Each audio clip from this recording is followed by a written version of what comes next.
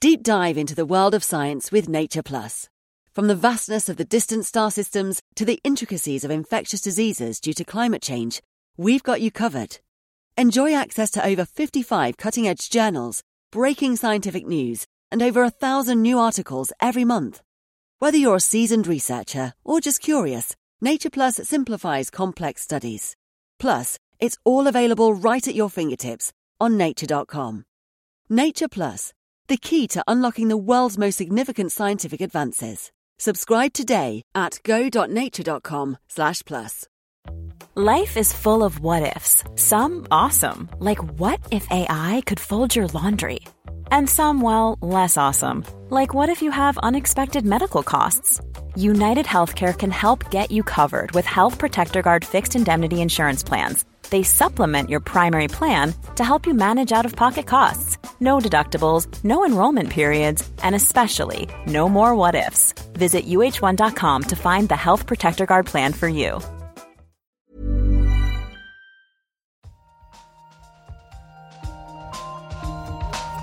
In an experiment. We don't know yet. Why is light so far? Like, it sounds so simple. They had no idea. But now the data speaks. I find this not only refreshing, but at some level astounding. Nature. Welcome back to the Nature Podcast. This week, how to guide lightning with lasers. And the latest from the Nature Briefing. I'm Shamini Bundell. And I'm Benjamin Thompson.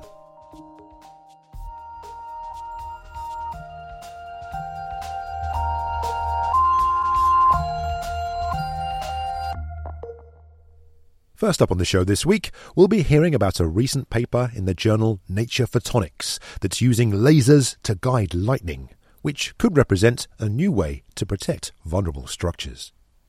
Now, around the world, there are estimated to be dozens of lightning flashes happening every second of the day. The majority of these will be within clouds, but even so, huge numbers strike the Earth at any given time. And these giant electrical discharges can be incredibly destructive, starting forest fires, injuring or killing people, and damaging buildings and power lines.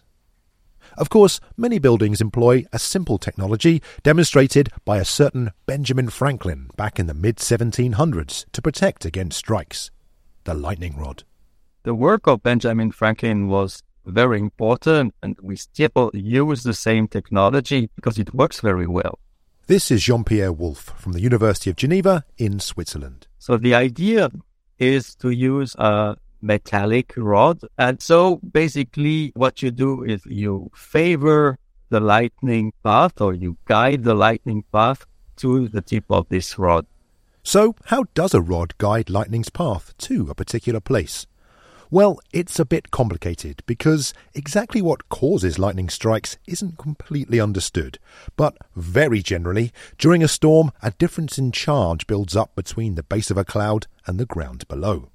When sufficient charge is built up, a lightning precursor known as a leader travels down from the cloud, and upward precursors known as streamers reach up from the ground to meet it.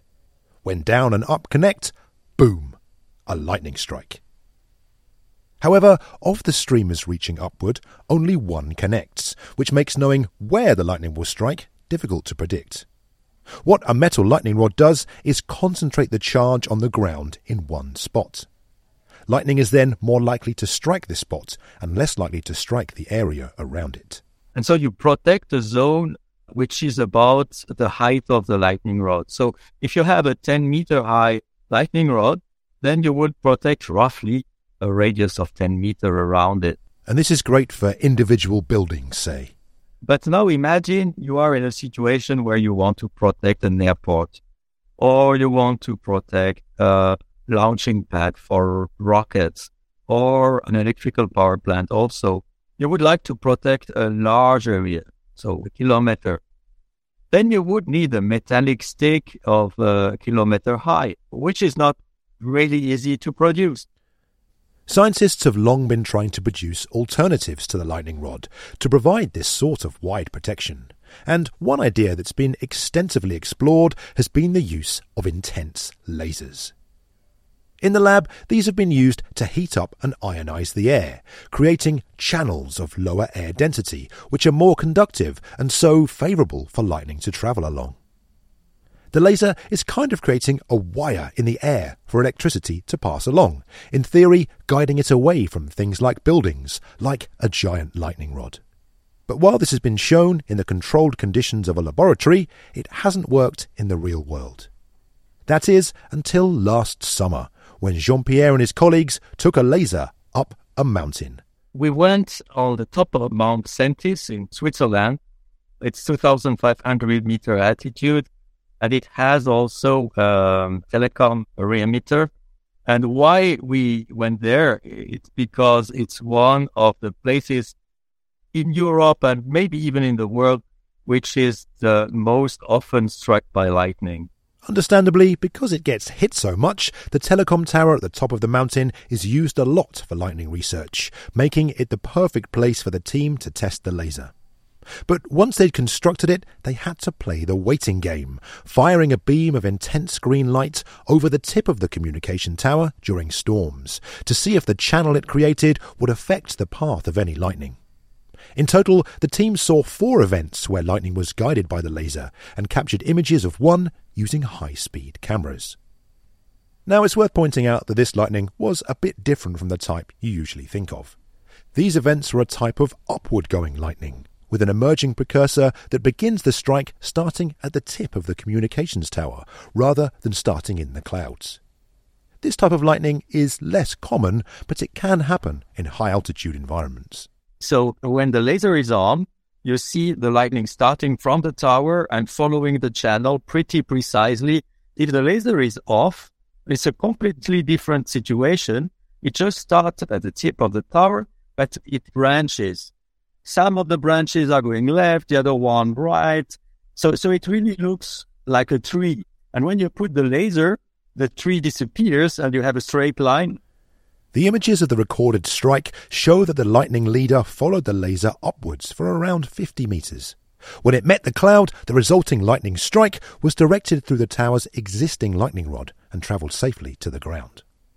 So why did the team succeed at laser guiding lightning when other attempts have been unsuccessful?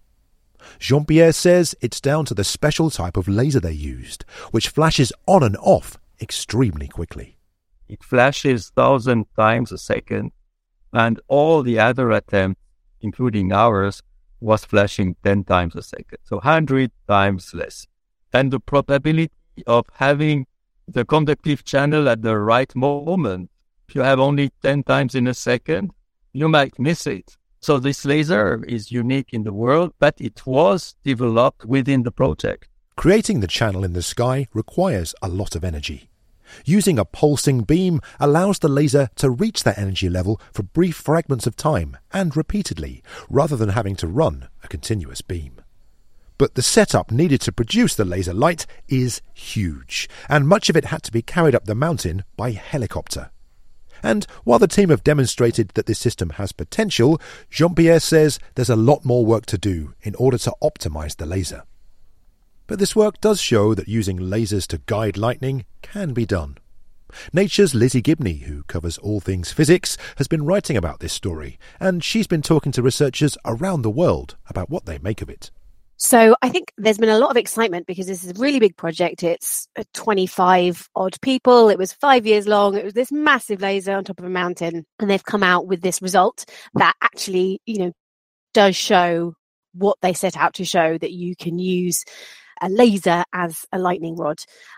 There were a few little caveats in that what people really hoped that this would do would actually trigger the lightning itself. And by that, they mean force a cloud to discharge at will. And that would be even more useful because then you could use it to, say, discharge a storm before it got really dangerous, or to completely guide it away from really sensitive bits of equipment. So what they've done here is used the laser as essentially a much bigger lightning rod. You can protect a much bigger area, but it still doesn't quite go as far as they'd like it to go ultimately, which is this idea of triggering. But it's still a really big and impressive result. There's also the question of whether this type of system will work in other environments and with more common types of lightning. those that go from cloud to ground. And this is something that Jean-Pierre is keen to investigate. But for now, he and his team are appreciating their achievement that has been decades in the making. When I saw this first picture that is in the paper, I said wow, we dreamed of this picture for 20 years. And then just after this first emotion, I say, relax, maybe it's an artifact. This is a typical scientist reflex. That was Jean-Pierre Wolf from the University of Geneva in Switzerland. You also heard from Nature's Lizzie Gibney. You can find links to Jean-Pierre's article and to Lizzie's news story over in the show notes. Coming up, how Roman concrete has stood the test of time. Right now, though, it's time for the research highlights, read by Dan Fox. The brachyuran crabs that thrive around a hydrothermal vent system off the coast of Taiwan present a puzzle. How do they survive in such a toxic environment? Well, perhaps through a bit of teamwork. The geothermally heated water of their home is heavily laden with hydrogen sulfide, which is extremely toxic to most living things. Now, researchers have discovered how the crabs not only survive, but actually access the energy locked in the chemical bonds of the hydrogen sulfide.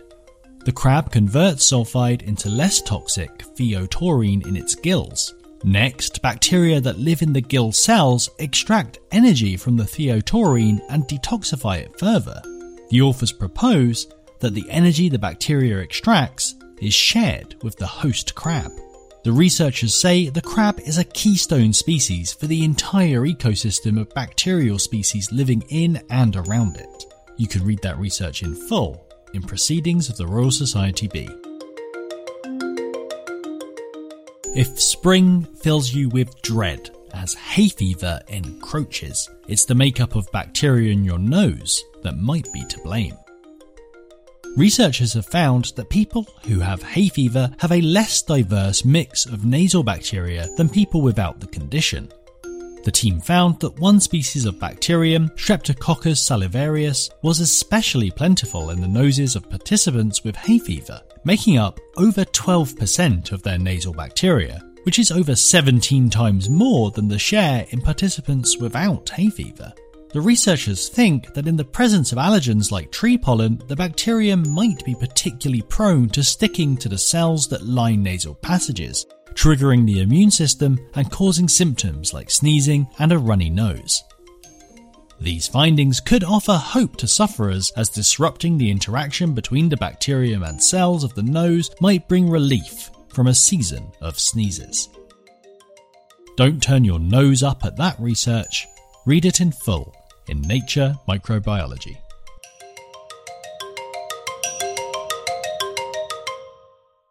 Finally on the show, it's time for the briefing chat, where we discuss a couple of stories covered in the Nature Briefing. And this week, Ben, I've got a story entitled Hot Mixing. Hot mixing. Okay then, Shamini. So is this the latest in your side hustle as a world famous DJ? It's chemistry.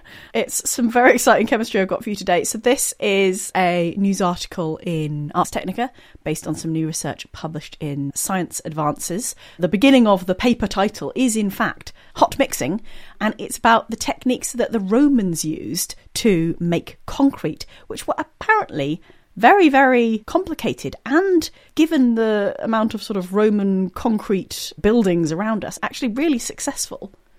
I mean, I can say that I am quite familiar with Roman concrete. Shamini, I, of course, was born in a town called Colchester, which used to be the Roman capital of Britain, and you can't help but fall over Roman concrete structures. In fact, I literally have one of them's outside a pub that I used to drink out as a young man. So, yeah, very robust and have been standing for thousands of years, I guess. Yes, it lasts. And apparently they had lots of different sort of specific recipes almost for different kinds of concrete to use for different kinds of things, and it seems that they've worked out. But there was one particular mystery. Well, I suppose people didn't know it was a mystery, but in quite a lot of Roman concrete you get what's called lime clasts. So this is basically little white mineral chunks that are sort of mixed up with the concrete. Now, modern concrete often tends to be very sort of smooth and even, and when looking at these lime clasts, people thought, well, this is probably because it hasn't been mixed very well, or they just sort of didn't quite have the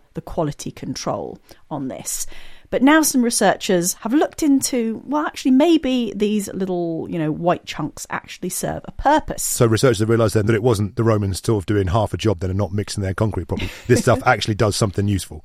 Yes, so this particular environmental engineer at MIT, who's one of the authors on the paper, is quoted in this article as saying that it always bothered them, because if the Romans put so much effort into making an outstanding construction material, why would they put so little effort into ensuring the production of a well-mixed final product? And pray tell, Shamini, what are these lumpy clasts doing then in the concrete? So one of the reasons that these clasts are here are to do with how this concrete is made. And this paper actually found a slightly different production method than people previously knew. So this is where the hot mixing comes in. They found that it looks like the ancient Romans made this concrete with quicklime, which is basically calcium oxide, rather than slaked lime, which is calcium hydroxide. So they use this slightly more reactive compound, basically. And the hot part is the sort of high temperatures that they were producing this at. And these high temperatures, the hot mixing, forms these clasts that end up in the concrete. And it turns out these clasts are actually super useful, because when the concrete ends up cracking, water comes in, and water can actually react with the substance that these clasts are made of and sort of fill the cracks and strengthen the composite material that the concrete is made of. So this paper, the researchers have basically recreated this, made some new concrete, formed some cracks, and then showed that within a few weeks, the cracks in the concrete that was made with this hot mixed quicklime had actually sort of healed up, which it doesn't do without that method. So self-healing concrete then, which I guess helps explain why these structures have lasted so very, very long. Yeah, and it potentially is something that we might want to copy, because concrete is a huge CO2 emitter. And one thing we can really do is make concrete that will last longer, make structures that will last longer. So it might be worth following the Roman recipe in this instance. All right, cool. So it looks like we can add self-healing concrete to the list of what the Romans did for us then. Thank you very much, ancient Romans. So what have you got for us this week, Ben? Well, Shamini, I've got a vaccine story that I read about in the New York Times, but it's a vaccine story with a difference. And it's about the first vaccine for honeybees, which has just been given conditional approval by the US Department of Agriculture. And apparently it's the first vaccine that's been approved for any insect in the US, the story says. Right. Oh, okay. So I never really thought of giving insect vaccines before, but we definitely have talked on the podcast before about how important honeybees are and how they are susceptible to various diseases. Yeah, absolutely right, Shamini. And in this case, this vaccine is protecting against the disease called American foul brood, okay? And it's a disease that's actually found all around the world. And it's a bacterial disease, right? And honeybee larvae ingest the spores of this species of bacterium. And, well, the disease basically causes them to turn into mush. It's very unpleasant, and the hives apparently smell really, really bad when there's an infection. Oh. And these spores are easily kind of spread throughout a hive and can be spread between hives as well on infected equipment that beekeepers are carrying and what have you. And it's absolutely devastating. Oh. And ways to treat it are fairly limited. Antibiotics apparently can be used in some situations, but more often than not, the way to control it is literally just to set fire to the hives and any equipment, just burn it all. Whoa. Because these spores are super hardy and will survive for years and years and years. So yeah, wow, something to be avoided by beekeepers. So I can understand why a vaccine would be useful, but I am currently imagining them having to get their little bees like lined up so they can get a little injection in their arm.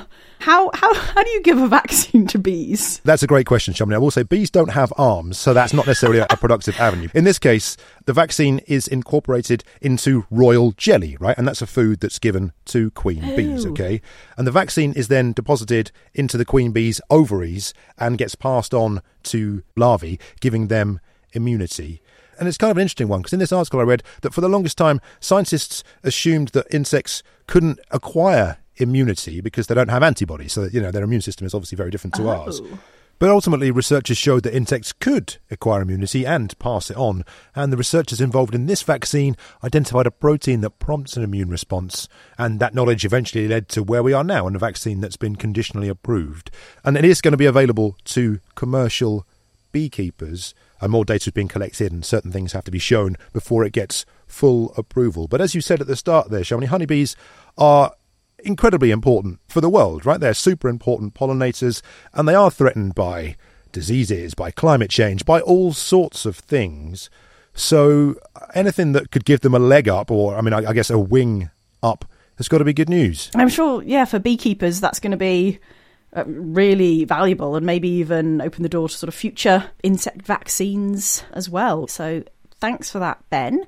Listeners, if you want to get more details on either of these stories that we've talked about today, or you want to know where you can sign up to the Nature Briefing and get more stories like these ones in your email inbox, then you can check out the show notes and we'll put some links up for you. And that's all for the show this week. As always, you can keep in touch with us on Twitter. We're at Nature Podcast, or you can send an email to podcast@nature.com. And if you're interested in maybe some video content as well as audio on our YouTube channel this week, I have just published a film on a paper about a new kind of 3D printing. It involves different materials, a rotating nozzle, and some very interesting and useful helix shapes being printed. So we'll put a link to that video in the show notes as well. I'm Shamini Bundell. And I'm Benjamin Thompson. See you next time.